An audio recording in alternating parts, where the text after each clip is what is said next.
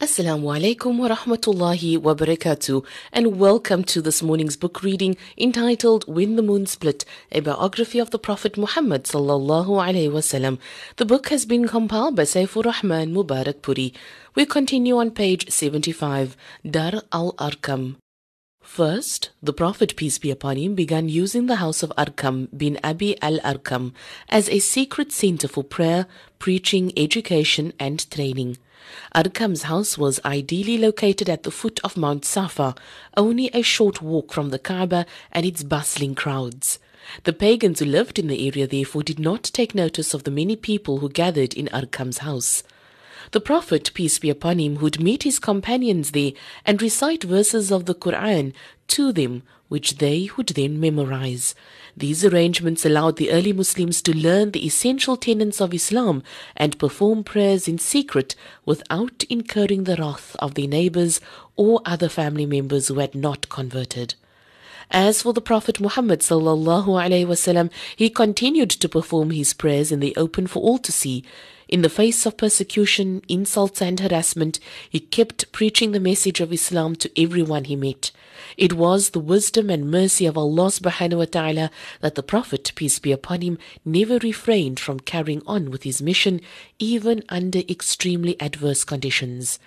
Because of his efforts, no soul will be able to argue on the Day of Judgment that Allah did not send a messenger to warn those who were astray and to show them the straight path. The next step the Prophet, peace be upon him, took was aimed at preserving the Muslim community from increasing belligerence. He had heard much about the king of Abyssinia, who was known to be a just Christian ruler, one who would allow no persecution in his land. The Prophet, peace be upon him, directed the Muslim community to migrate to Abyssinia and to take shelter there. The first batch of Muslims migrated in the month of Rajab, 5 years after Muhammad, peace be upon him, had become a prophet. 12 men and 4 women made the journey across the Red Sea. Uthman bin Affan radiallahu an was the leader of the group, accompanied by his wife Ruqayya, one of the Prophet's daughters.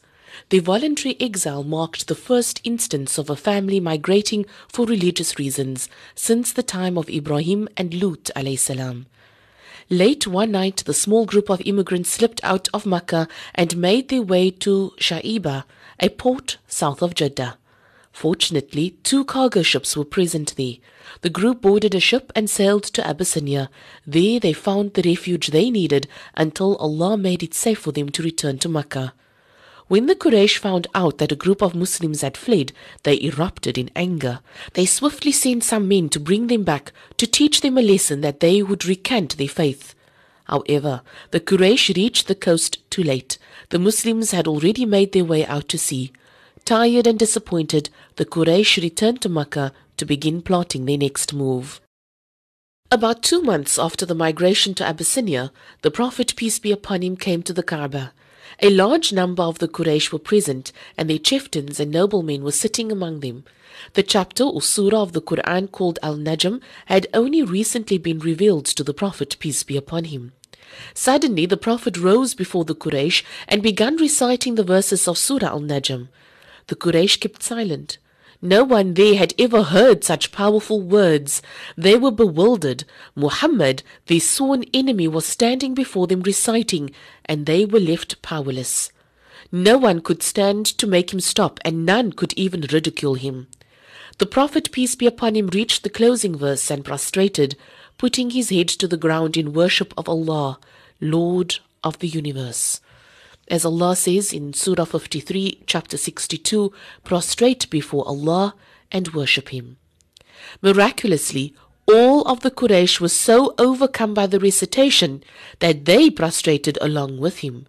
Ibn Mas'ud radiallahu an, a companion of the Prophet, peace be upon him, reported that one of the Quraysh present that day, Umayyah bin Halaf, took a handful of dust and rubbed it on his forehead, saying, "This is enough for me." Ibn Mas'ud would later see Umayyah killed during the Battle of Badr. News of how the Quraysh had prostrated after hearing the Prophet, peace be upon him, recite verses from the Quran reached the Muslims in Abyssinia. It was rumored that the Quraysh had accepted Islam. Joyfully they left Abyssinia and set sail for Arabia.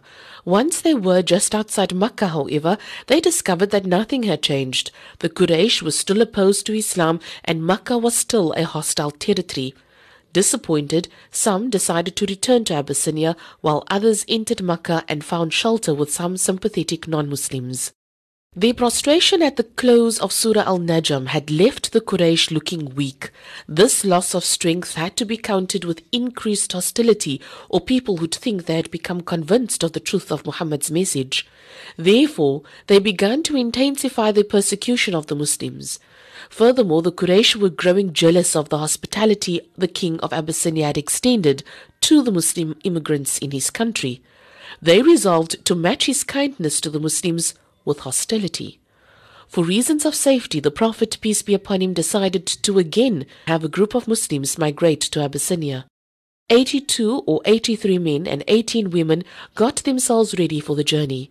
This time, of course, it would not be easy for them to slip past the Quraysh, but they managed to flee Makkah without the enemies noticing. And that's where we leave our book reading for today. We're reading from the book When the Moon Split, a biography of the Prophet, peace be upon him. The book has been compiled by Safiur-Rahman Mubarakpuri. Assalamu alaikum wa rahmatullahi wa barakatuh.